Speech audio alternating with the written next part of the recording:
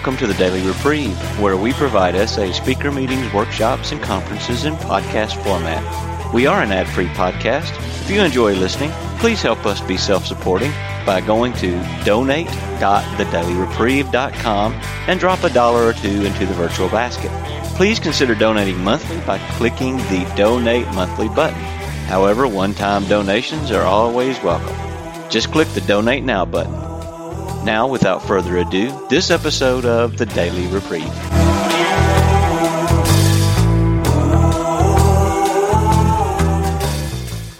Like the feelings of the ship's passengers, however, our joy in escape from disaster does not subside as we go our individual ways. The feeling of having shared in common peril is one element in the powerful cement that binds us. But that in itself would never have held us together as we are now joined.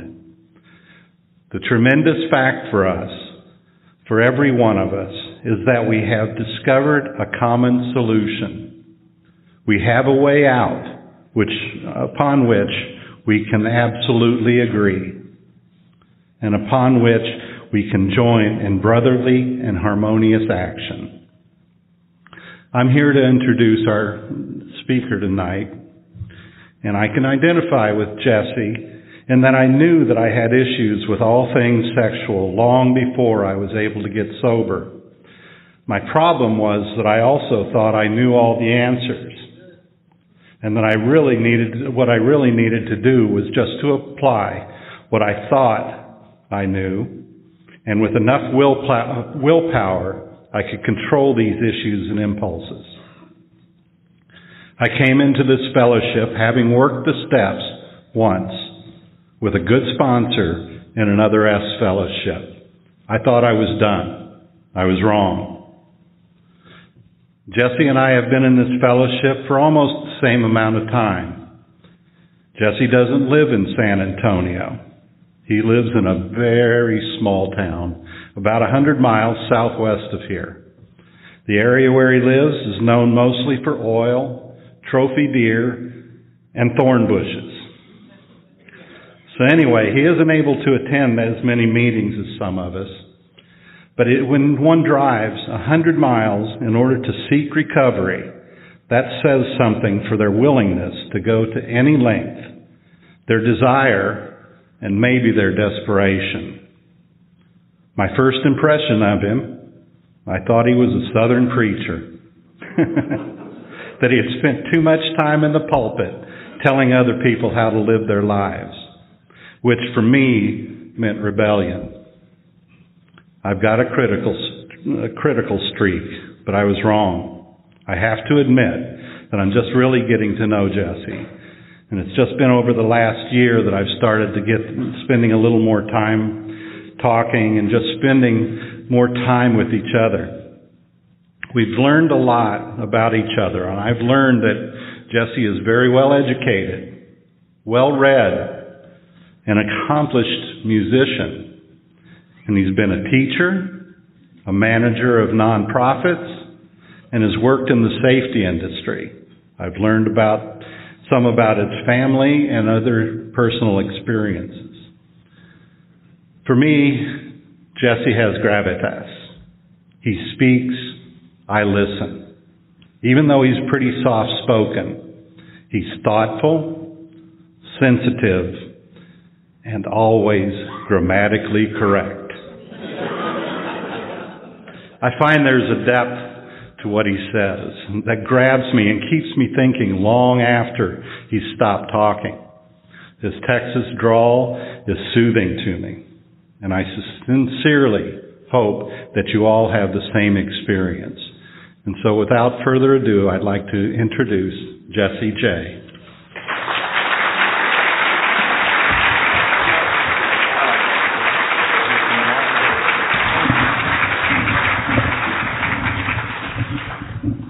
I'm Jesse, and I'm a sexaholic. Thank you, Chuck. I recognize myself in every word that you said, and not all of it was flattering, in my opinion. It kind of makes me think that sometimes we take this rigorous honesty thing a little bit too seriously. But anyway, I'm a sexaholic, and now all of you know it. I've been sober for 5 years and 4 months. My home group is oh, that's nothing, just wait. My home group is the San Antonio De Zavala group, and let me say again, welcome to San Antonio. We want you to feel safe and well cared for while you're here with us. We take this Texas hospitality thing very seriously. Well, you can see they gave me a podium, and I had to come to terms with that because for me, a podium represents authority. And 5 years ago, no doubt I would have stepped up here and spoken with grave authority. But I'm not speaking as an authority tonight. I'm just telling my story. I joined SA to learn humility.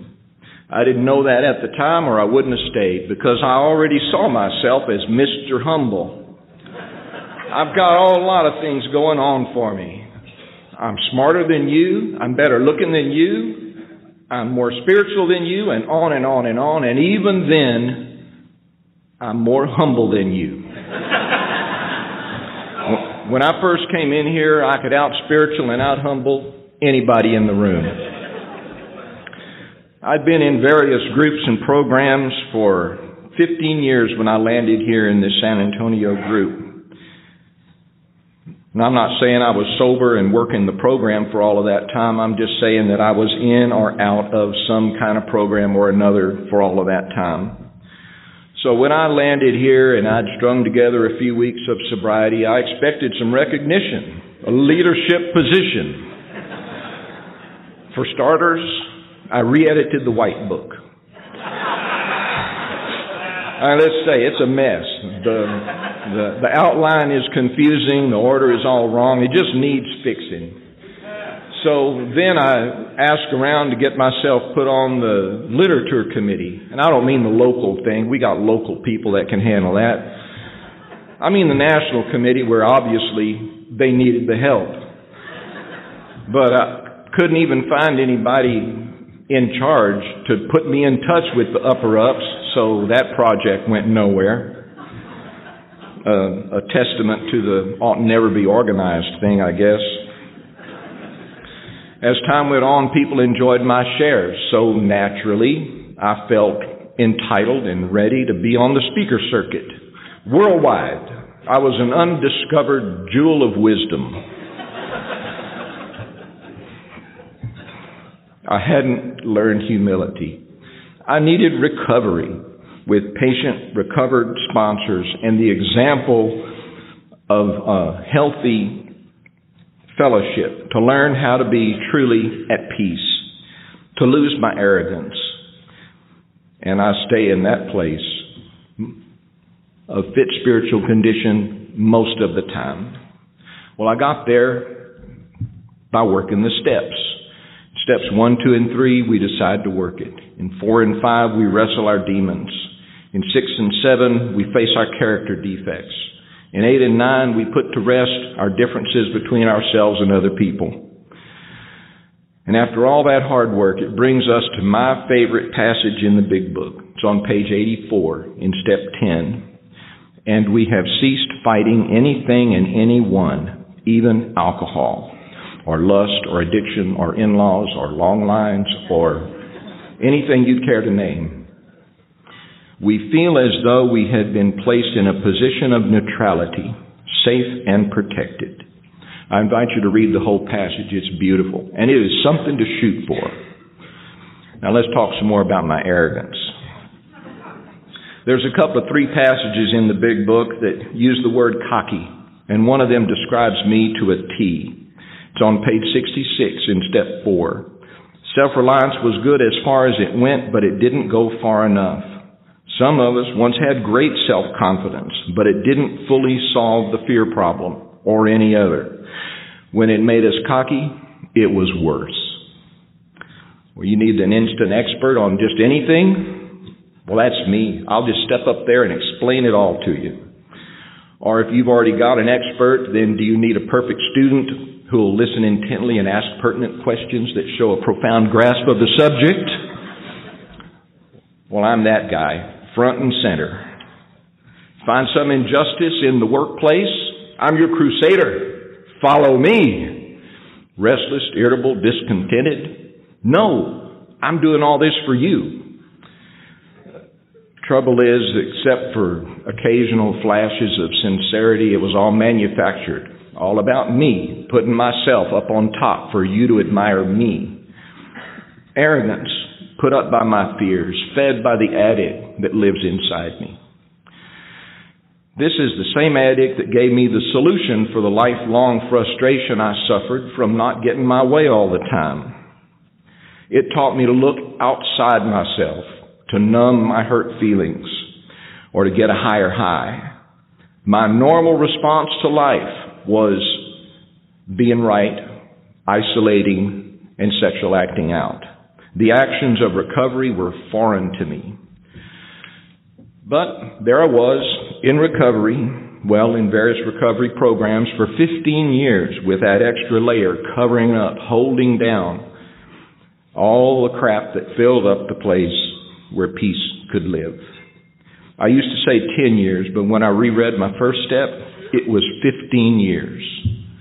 Plus 20 years before that of deepening addiction and acting out. 10 hours or more a day isolating and surfing porn on the internet. Running a business into the ground. Visiting strip clubs and prostitutes. Becoming more and more detached from my family and from my responsibilities. My life was chaos, and the family was along for the ride. Every new calamity piled up more numbness and resentment. Stacks of unopened mail, dodging bill collectors, getting the lights cut off because I couldn't pay the bill on time.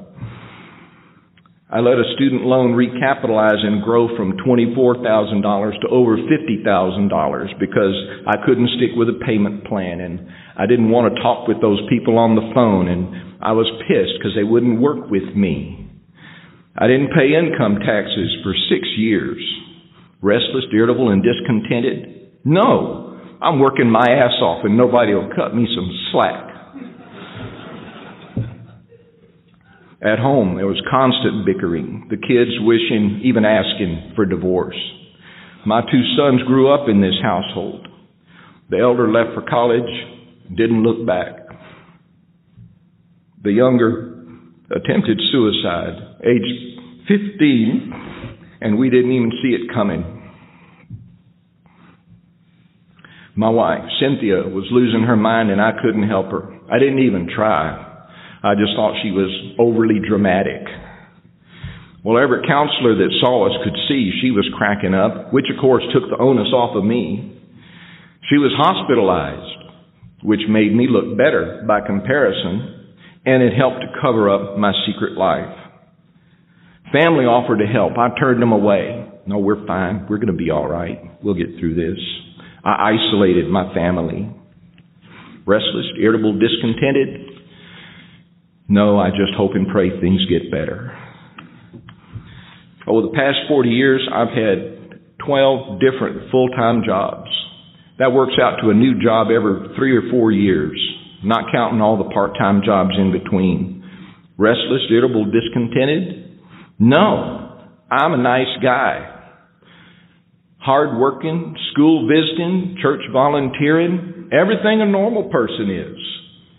Trouble is, I only did it part-time, with a clouded mind, and with a secret life no one knew about. When some small part of my secret life was discovered, I'd fess up to that part and humbly seek recovery. Bounced in and out of various groups and programs. Never stayed sober for more than a few weeks or months. Never dug into the recovery that could change me. Truth is, I didn't want to change. I didn't see the need. But it wasn't a total loss. I became an expert on the steps. So here's the Jesse Step program. You ready? Step 1, powerless? Yes, of course, I can't help myself. Step 2, came to believe that a power, blah, blah, blah, blah. Oh, I already know that part. Step 3, made a decision to turn my will and life and blah, blah, blah. Oh, I did that years ago, in my youth even. Step 4, made a searching and fearless moral inventory of all the terrible people who've harmed me from childhood up to the present day. Now we're getting somewhere. And I got to tell you, that was quite a list, and I benignly forgive them all. So now I'm done with that. Admitted the exact nature of my wrongs. My wrongs? Well, yes, I was wrong to carry around all that resentment about how badly you people hurt me and caused me to fall under this terrible burden of addiction. And I forgive you, so I'm done with that. Step 6, entirely ready to have God remove these defects of character? Yes, of course. God knows my defects. If He in His wisdom wishes to remove them, He will do so. He's probably already done it and I haven't even noticed. Step 7, humbly ask Him to remove my shortcomings. That's not necessary. God already did that. Step 8, made a list of all persons I have harmed. Whoa. Hold up just a red hot minute. People I have harmed, especially the part where it says, you made the list in step 4. No, I didn't.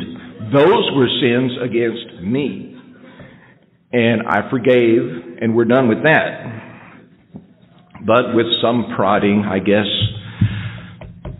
it's a stumper, really. People I have harmed. But okay, all right. I guess there's a couple. I got it. I'm ready. Step 9, made amends. I'm very, very sorry. And I feel much better.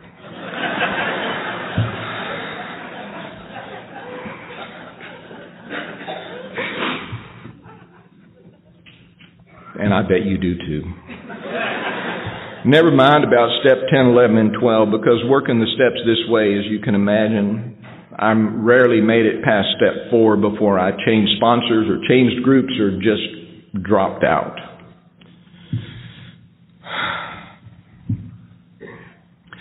Then Cynthia found my stash. Cash, maps, websites, names. She found the hobby website and read every post and every review I had written about every prostitute I had visited in 13 years. She was hurt. She was hurt beyond words, beyond my understanding. It held up a mirror to my wrongness. Finally, I really wanted to get serious, to save myself. But my addict had a stronger will than I had. Now, if you work the program, you can hear the error. I was still using my will to do just about everything. And let's face it, my addict is totally wrapped up in my will. So even then, for several more years, I struggled. I found semi-recovery. Hard to explain, but my life was improving. I was more sober. I was taking yet another run at step 9 and feeling pretty smug about it. Was in a session with my counselor who was recovered in AA. And I was going on about my problems and I was warming up to a really good one. And all of a sudden her head popped up. Her head popped up and she looked across at me and said, "You haven't done step 4. You're full of resentment. Get a sponsor who'll really work you. Go back and do step 4. Well, it was humbling, but I knew what she meant, and I did what she said. So after more sponsoring, counseling, I was finally able to let go of enough cockiness, anger, resentment, fear, shame, numbness for my real self to break through. Long after I wrote that, I noticed lust didn't even make the list. That points up what the big book and the old-timers keep telling us. You know, your lust and acting out is not your problem. It's your solution that doesn't work. Your problem is your selfish, self-centered attitude. And they're right. So instead of thinking about my problems, being the victim, looking for deliverance through procrastination, looking for escape through fantasy, porn, masturbation, prostitution, I learned to put myself into the service of others. It may not sound like a solution, but it is. The big book talks about humility, but more than humility, the big book talks about honesty. Lots more. It says we must be entirely honest with somebody if we expect to live long or happily in this world. I blame religion for not saving me, but I was never honest there. I've since learned from people of various religions, we all have hang-ups. If religion was the culprit, we would know by now which one to blame for the world's addiction problem. The truth is, it's my opinions, my judgment, that shape my attitude, and that's what shapes my life. I have two brothers that grew up in the same household I did. One of them is a straight arrow, and the other one died at age 57 from multiple addictions, including sex. And this humility and service to others thing, instead of making me into a boring milquetoast pansy that nobody could respect, an amazing thing happened. I speak less. Instead of being right, being the expert, I focus my attention on the relationship between myself and the other person. People learn to trust me. They enjoy my company more. So here's some examples of my life in recovery. No bright light experiences, just peace. Remember the $50,000 student loan and 6 years of income taxes?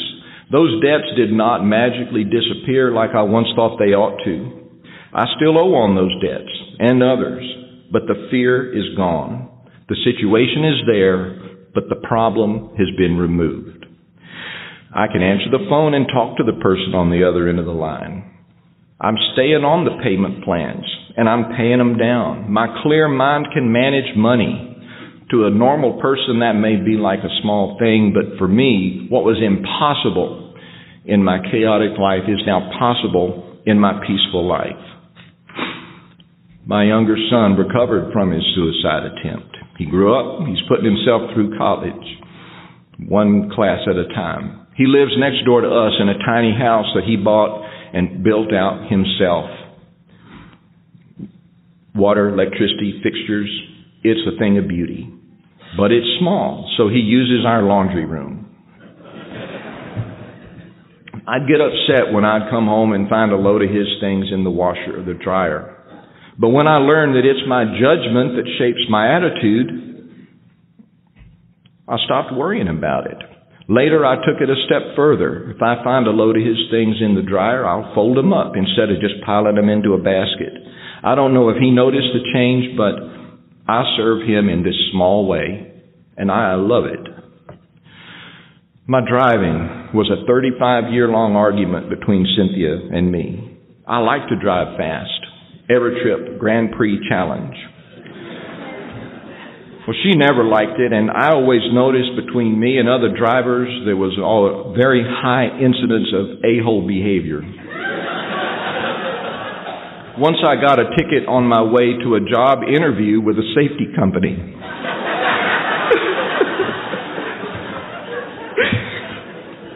Now, by this time, I was a few years into real recovery, and I had listened to a CD of Jess L. He said he was seeking more types of sobriety, such as cleaning up his language and what he called compassionate driving. Well, I decided to take it on. So my new job at the safety company required me to drive below the speed limit. So with the GPS in the company truck as my guide, I racked up month after month the good marks with speed, jackrabbit starts, quick stops. It became a habit. Then one rainy day I was driving with Cynthia. We were running late for an appointment. Never mind, we'd called ahead and they'd told us, no worries, no rush, we'll see you when you get here. Well, I made a wrong turn, put us even further behind. And so there I was in hard rain, crowded, winding freeway, driving like a maniac. Suddenly, I had a moment of clarity. I was not having fun. I was not saving a life. I was feeding a craving, an addiction. So I slowed down. Now I can catch that urge when it appears and make a better choice. And now that I drive the speed limit, I am happy to report that the incidence of a-hole driving behavior is practically zero. Now this last one chokes me up every time I tell it, but you need some background. Like I've told you, I'm cocky. There's a camera right here behind my shoulder, filming everything I do. Here's Jesse shaving. Here's Jesse mowing the lawn. Here's Jesse smoothly changing lanes. Here's Jesse listening attentively. Here's Jesse politely interrupting because the story he has to tell is way better than the story you're telling. Tell you what, it's exhausting. It's tiresome to me and to others. Now at home, I'm a rager. Any comment that sounds like criticism or instruction just makes me snap. I lash out, beat back any criticism. I heard a share on a conference CD that describes it beautifully. Here's what he said. I grew up in a family where it was just never quite good enough. So I've been doing a lot of work around that in therapy, and I want to share some experience and some hope around that. I can now start to recognize shame. I call it the shame rush. It starts kind of in the belly, comes right up through the head, and my reaction to that is anger and defensiveness. And so I know if I go to anger and defensiveness, most likely there's shame underneath it. Especially when I replay something in my head over and over and over again to try to get a different result out of it, or what I should have said, or how I should have reacted. And boy, it's tough for me to recognize that in the moment and let that pass through me without emotion and show up differently with some empathy. Because shame is the trigger for me to go straight to defensiveness. End quote. That is me in a nutshell. This behavior was so ingrained in me that when I started to become free of it, I had to be coached on alternative behaviors. We'd do role play. The counselor would put me in a situation saying, well, what could you say to that? And I would rack my brain and I'd be blank. I had nothing. I had to take notes on what I could do or say in certain situations. I had to learn it, and it was humbling. But by this time, I was grateful and happy to do it. But it's incredible to me that such a well-bred, well-educated man would not know everything about how to behave. I had to learn it. So anyway, I told you that story so I could tell you this one. Here's the moment. A year or more into real recovery, mind you. It was trash day. I'd taken the trash down to the road without being reminded, without blowing it off till next week. I just did it. And as I walked back in the house, I hear Cynthia's voice from another room. Did you take the trash out? And before I could draw a breath, before I could even think, I heard the words coming out of my mouth. Yeah, I took care of it. Thank you. And a wave of gratitude washed through me. Like the shame rush, only better. And a thought popped into my head. Dude, this thing is really working. The feeling was following the action. I had learned humility. I don't need to be right all the time. I don't need to fix the white book. I don't need to speak worldwide. There is plenty of good work to be done right where I'm standing, today or any day. I will see it as long as I stay in fit spiritual condition. I do this by working the steps, which I've now done correctly with loving sponsorship, and I do again with each new sponsee. My errors and wrongdoings today are of a much higher quality than they were when I lived in addiction. My friends in the program are the best kind of people I could wish for. I would jump in the foxhole with any one of you, and I want to be that guy for you. I'm also able to form friendships outside the fellowship. I'm not so isolated. My life is not perfect. Family relationships are not perfect. Cynthia does not trust me completely, and I am sorry to have brought this chaos into my home. I've changed for the better. I've made amends and cleared the wreckage the best I can. I'm accountable. I try to show with every action my new way of living, and I live a joyful life. This is my hope for you.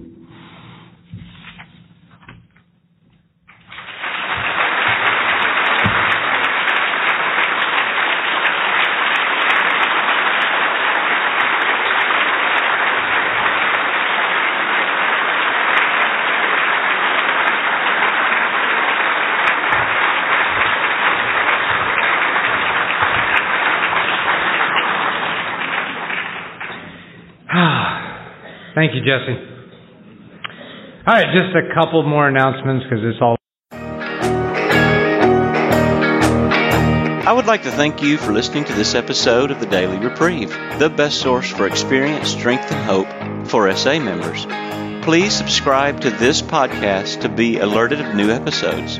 Please show your support by donating to the Daily Reprieve by going to donate.thedailyreprieve.com and choosing either monthly donations or a one-time donation by clicking Donate Now. Thank you for listening, and stay tuned for the next episode of The Daily Reprieve.